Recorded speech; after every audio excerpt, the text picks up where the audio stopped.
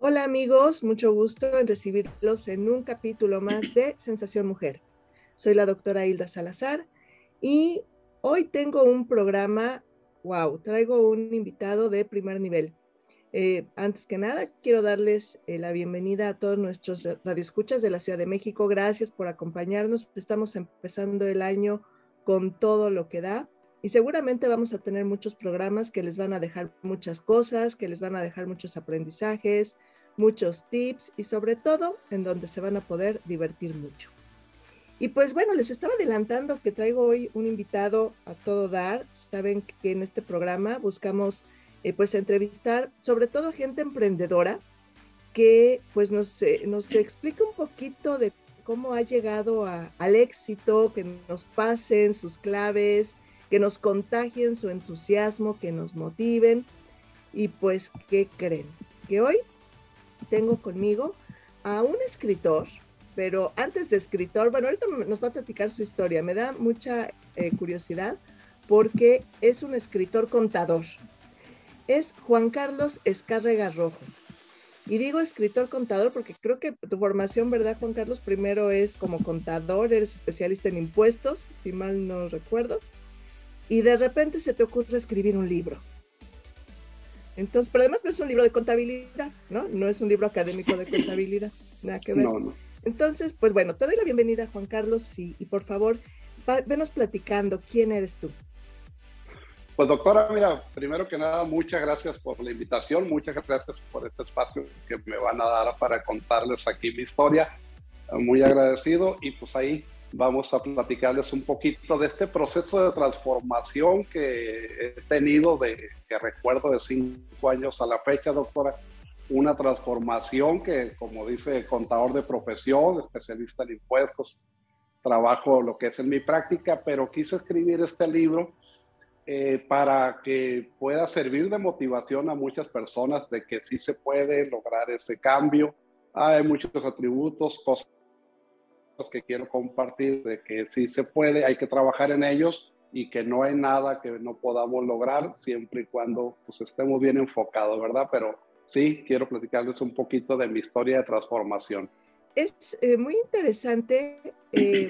A mí me llama mucho la atención de este proceso porque primero tu formación pareciera ser muy cuadrada, ¿no? Los que estamos como que del otro lado, además los que odiamos Hacienda, impuestos y etcétera, etcétera, etcétera. Yo ahorita me estoy peleando con la página para sacar un recibo porque resulta que ya me cambiaron la página y ya no sé cómo se hacen las cosas. Entonces, bueno, pensamos que es un tema complicado, cuadrado, y de repente tú le encuentras otro camino, le encuentras otra ruta, y tú como ser humano, ¿no? Te desarrollas de otra forma. ¿Cómo se da este proceso de transformación de una profesión a potencializarte ya más en lo humano? Doctora, creo que todo es un proceso, ¿no? No es algo como que de la noche a la mañana estar siempre en este constante movimiento, en constante evolución de la vida que Dios nos presta y demás, ¿no? Pero el entrar a una etapa de contador, tener ya ahorita una oficina bien establecida, ¿no? Una firma que estamos en 120 países desarrollándonos y demás, pero viene con un pasado que supimos capitalizar para llegar a donde estamos. Y el escribir el libro fue parte de eso, el decir cómo se logra esa transformación que nosotros queramos tener. Yo bien recuerdo cuando yo soy de un pueblo chico de Guasave, Sinaloa, pueblo de 23 casas, Agua Escondida se llama el nombre, Agua Escondida, Guasave, Sinaloa. Yo vengo de un pueblo de 23 casas. A la edad de los 12 años yo digo, oye, fíjate que es bien contento, llegué con mi boleta de calificaciones a la casa con mi papá y mi mamá, les digo, mire, ahora sigue la secundaria, y ahí me dicen, no, fíjate que no hay dinero para quedarse a la secundaria, queda muy lejos, hay que comprarte uniformes, el de educación física para que vayas a clase, que zapato blanco, zapato negro, tienes que cortar el cabello, mejor que a casa a cuidar las tierritas y a cuidar las vacas que tenemos. Yo les dije, no, yo no quiero esa vida para mí, yo quiero algo diferente, denme chance de trabajar sábados y domingos para que pueda yo ir a la secundaria de lunes a viernes, con lo que yo trabaje, voy a ir para mis pasajes, voy a comprarme los uniformes, denme la oportunidad. y me dan la oportunidad de estudiar. Y es donde yo digo, pues mira, el estudio se me da a mí, se me da práctico, ¿no? Se me da fácil. ¿Te gusta Con mis estudiar? ¿Te papás, pues gusta no, aprender? me encanta, me gusta aprender. Estudié la secundaria, estudié una carrera técnica en Guasave, una carrera, soy mecánico de profesión. Pero bueno,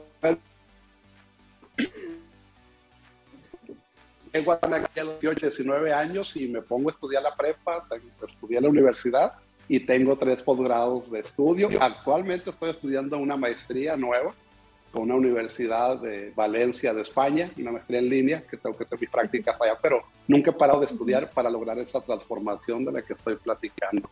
Esos son mis antecedentes, todo que cuento muy bien en el libro a manera de detalle. Y que además, bueno, es un ejemplo de vida, ¿no? Es un ejemplo no solamente de que sí se puede, sino de cómo, porque muchas veces cuando estamos en ese proceso de quiero hacer algo con mi vida es, pues sí tengo muchas ideas, pero ¿cómo? Y creo que tú nos explicas esa parte, ¿no? Es la receta, ¿cómo? Fíjate que Y, sí, sí, sí, te perdón. escucho. No, adelante, adelante, Sí, sí. perdón. Es que estaba yo revisando la presentación de tu libro y me llamó mucho la atención que tú mencionas por ahí una frase que dice algo así como em, que finalmente no de todas las experiencias se aprende, ¿no? Porque a veces somos muy dados a eso. De todo aprendemos y hasta de lo malo aprendemos. Y hablando de estos comos, pareciera que la vida nos va a dar la receta y no es así. Hay que buscarlo. Una cosa es estudiar, una cosa es prepararse, pero también hay que buscarlo, hay que preguntar, hay que indagar, hay que tocar puertas y muchas veces darse de frente, pero creo que esa frase nos ayuda a poner los pies en la tierra, ¿no? A no pensar que pues ya porque me fue mal aprendí algo, no, a ver, espérate, ¿no? Ubícate, ponte las pilas y esfuérzate el doble, ¿no? Así es, mira, en la vida, pues día con día, pues se te presentan obstáculos, pues son parte del crecimiento. O sea, qué aburrida vida que no tuviera temas por atender, problemas por resolver.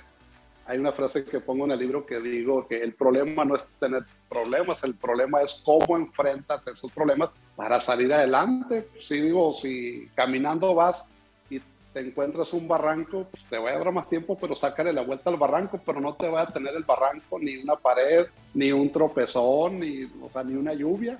A veces sí hay que hacerse un lado, agarrar espacio, agarrar aire, pero temporal. O sea, como que te orillas nada más para agarrar energías de nuevo, pero nunca pares. Sí, la vida es de constante movimiento. Yo les digo a los muchachos aquí que cuando ya se llega a cierto nivel, el caso de ellos, que ya se recibieron, ¿no? De la carrera de contador público. Tengo 50 contadores en una oficina y 15 en otro. Pero la vida profesional es como andar en bicicleta. O sea, tú vas pedaleando, dejas de pedalear y te vas a caer. La profesión, la vida, todo es constante evolución, constante lucha y nunca tenemos que detenernos de estudiar, de prepararnos, de servir a los demás, agradecer a todos los que nos dieron la oportunidad de estar aquí, regresar un poco a todos, ¿no? Porque si estamos en una posición es porque mucha gente te ayudó a llegar, o sea, solo, ¿quién puede hacer algo solo?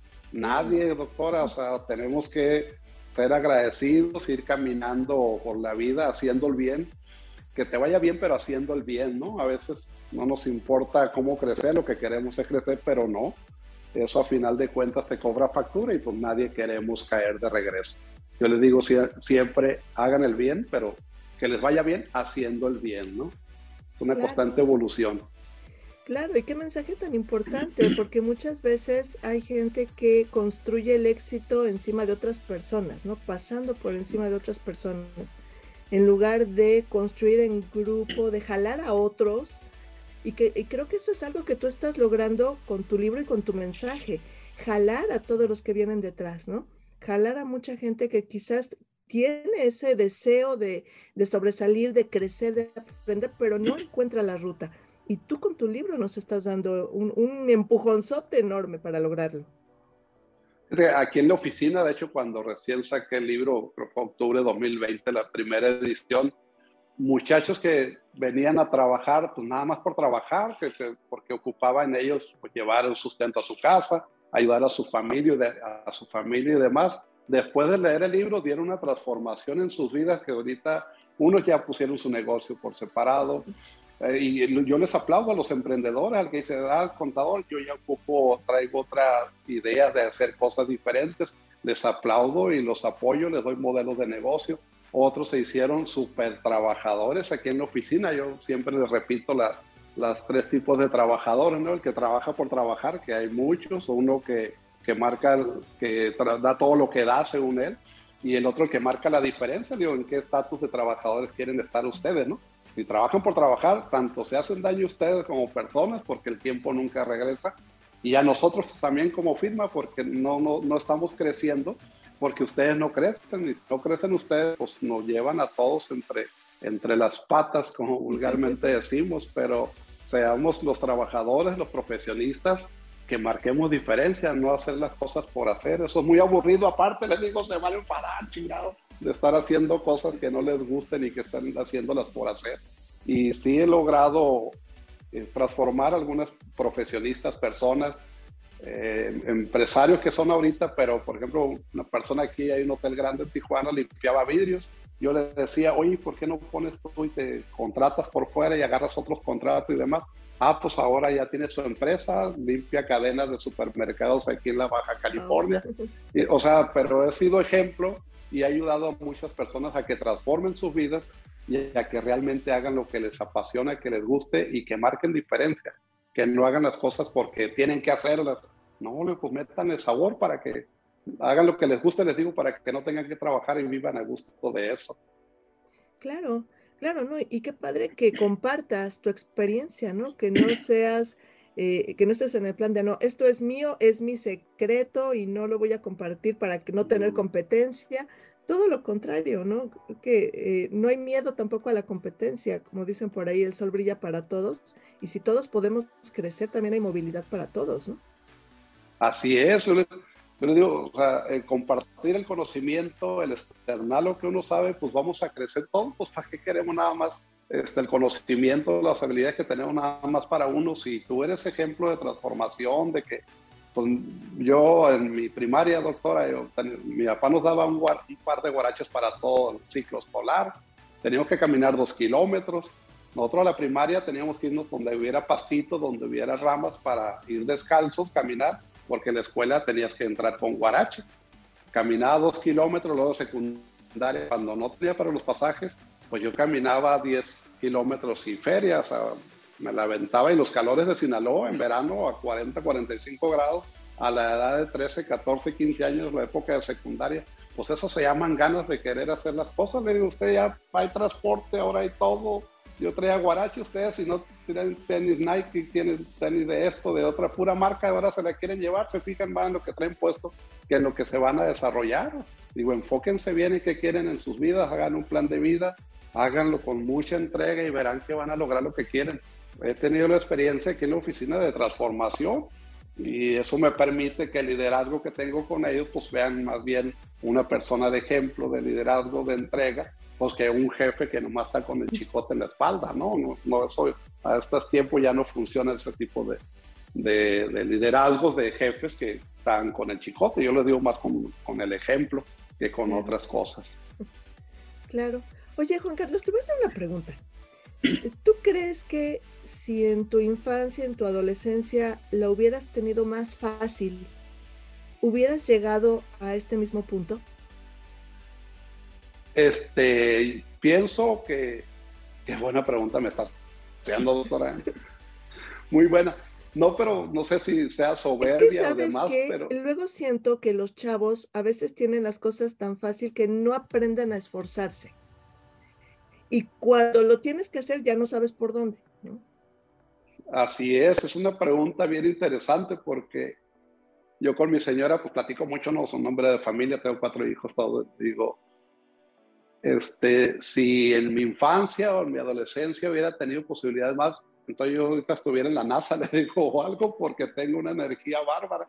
O sea, sí, esa entrega que tengo de hacer las cosas siempre con toda la actitud, como se dice, muy trillado, ¿no? Pero sí lo ha sido. Sí, no me dio nada, Dios me dio la vida, la salud y mis padres los valores fundamentales para cualquier crecimiento, le digo, pero mírame donde estoy, o sea, de un rancho de 23 casas, Y ahora cuando me toca viajar por trabajo y demás, que voy a Singapur, Malasia, que voy a Europa, digo, mira, ese chavalo que salió de la nada, quiere decir que si Dios me hubiera dado algo, entonces yo anduviera en el espacio, ¿cómo le hubiera dado? Pero digo, son pláticas que tenemos y te las transmito como las platico con la transparencia de vida, como las platico con mi señora, pero digo, si salí de la nada y mira dónde estoy, me hubiera dado poquito, anduvieran los satélites allá arriba. Sí, o sea, pero Todavía digo, se puede. es una plática muy personal. No, ahorita tengo que dedicarme tiempo a mis 4 hijos, entregar buenos ciudadanos a la sociedad, no todo dinero.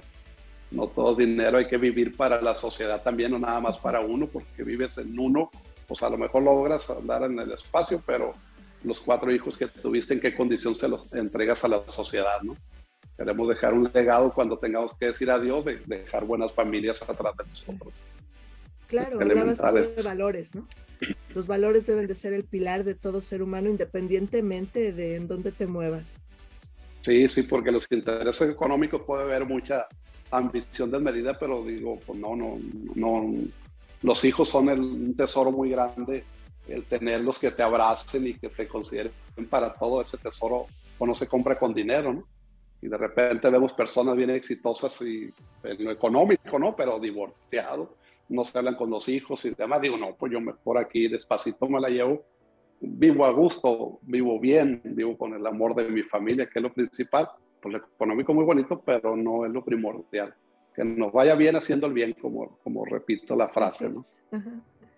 En tu Sí, libro mencionas que estás ahorita en un momento como de mucha plenitud, ¿no? De mucha estabilidad sí. emocional, personal, profesional.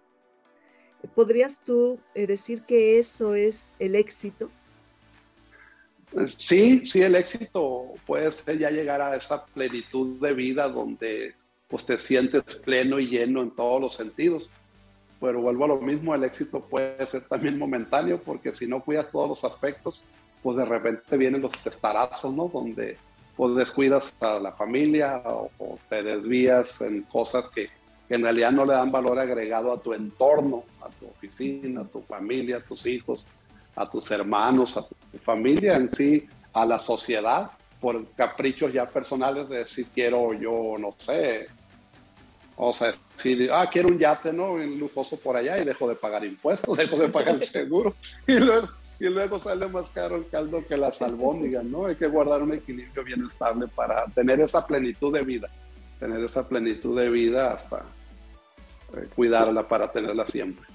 Y aunque quieras ir al espacio, no perder los pies en la tierra, ¿no? Así es, sí, ese ladrillo famoso de que gente que se sube el ladrillo y luego ya se sienten que la Virgen les habla, ¿no? Y te marea y no, hay que no perder la humildad, la transparencia y la gratitud de toda la gente que te ayuda para poder pues, seguir en digo, no trabajas para que las personas digan algo bueno de ti, yo trabajo para sentirme íntegro con mi familia, todo, y hacer las cosas bien. No vivir del qué dirán, no, vivir para uno, sabiendo uno lo que debe hacer bien. Claro. ¿Y qué sigue, Juan Carlos? ¿Nos vas a obsequiar otro libro? ¿Continúas ¿Tienes otro proyecto? ¿Qué viene? Fíjate, doctora, que a raíz de este libro, pues ya está por publicarse el segundo.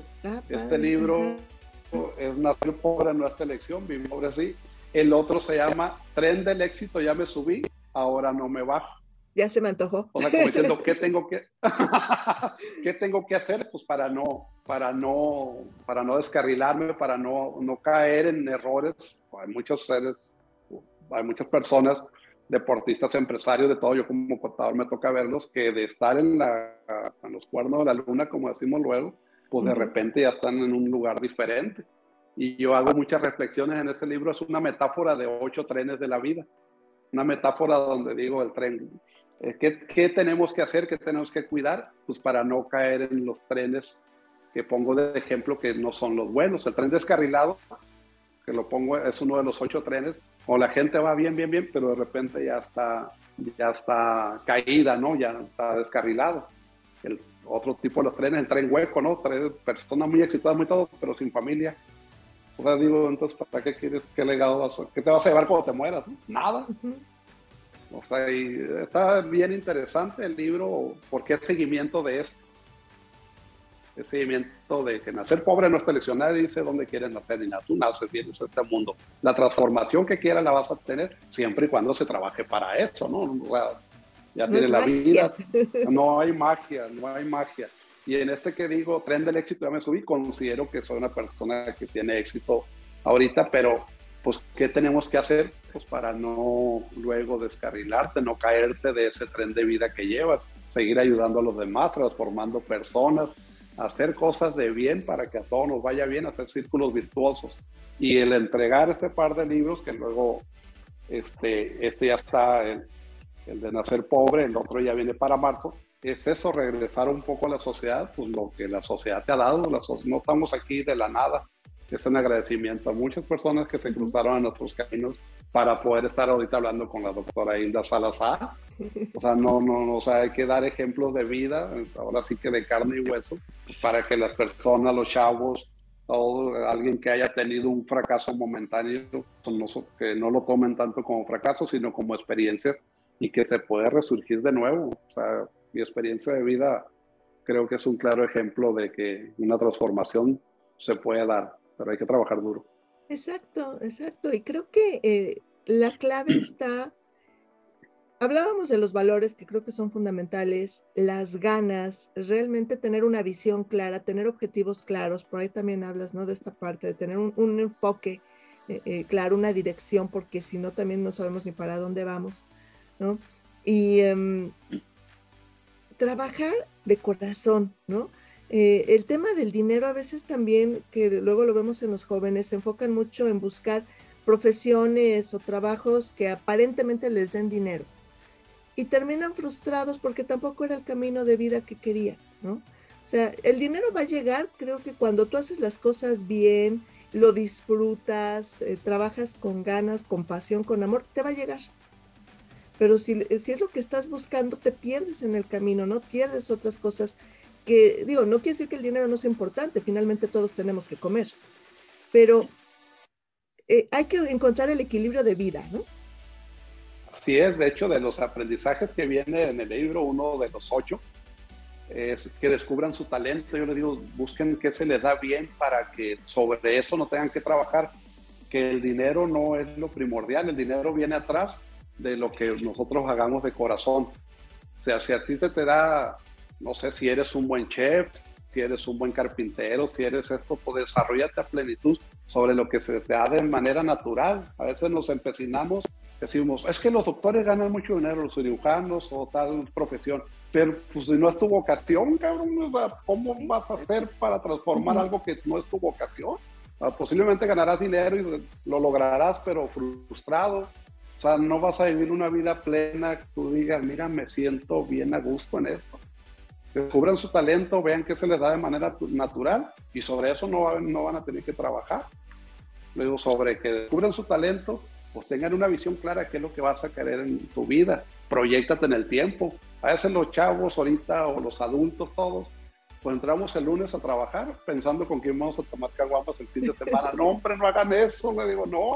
O sea, vean, a ver, este año voy a terminar este posgrado, voy a desarrollar este proyecto, voy a sacar este producto, voy a estudiar una maestría, voy a desarrollar otro conjunto de edificios, voy a ser el distribuidor de tal marca, pero siempre estén evolucionando de qué es lo que tendan a hacer en su año de vida, a los 5, a los 10, 15, 20 años, proyectense en el tiempo. O sea, no vivan para el fin de semana porque está canijo.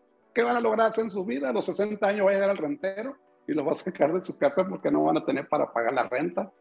No, o sea, sí tienen que enfocarse bien en hacer un plan de vida sobre el cual trabajen y puedan llegar a una vejez digna, ¿no? O sea, Claro, a los 60 años, la renta.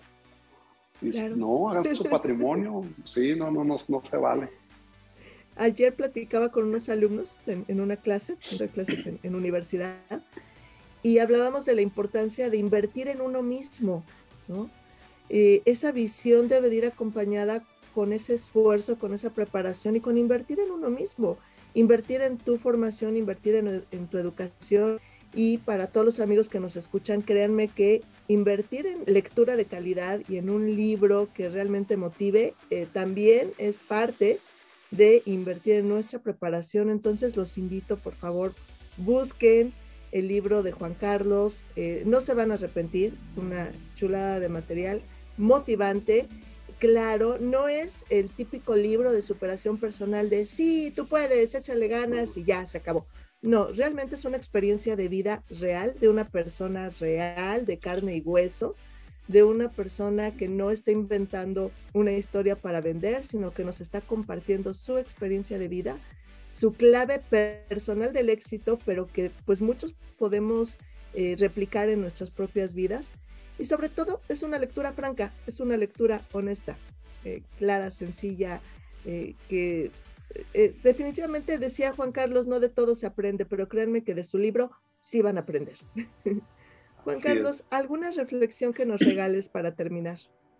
Pues para toda la audiencia y todos los demás, doctora, que el éxito y lograr cosas diferentes a las personas, que no es exclusiva de ciertas personas, ciertos apellidos y demás, que el alcanzar el éxito y lograr hacer cosas diferentes está para todo mundo, no están etiquetadas para ciertos apellidos, ciertas linajes y demás, que lo podemos encontrar todos y en el libro verán esa transformación y que sí se puede y lo pueden lograr. No tiene una etiqueta el éxito para ciertas estructuras, ciertas familias. Es Todos. para todos, libre. Nada más hay que trabajar. Excelente. ¿Redes sociales, algún lugar donde te podamos seguir, Juan Carlos?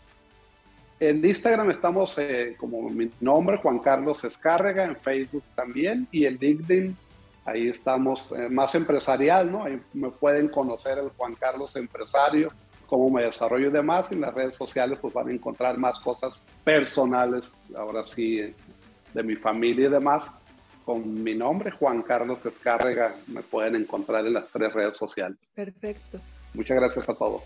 Muchísimas gracias, Juan Carlos, por acompañarnos en este programa de Sensación Mujer.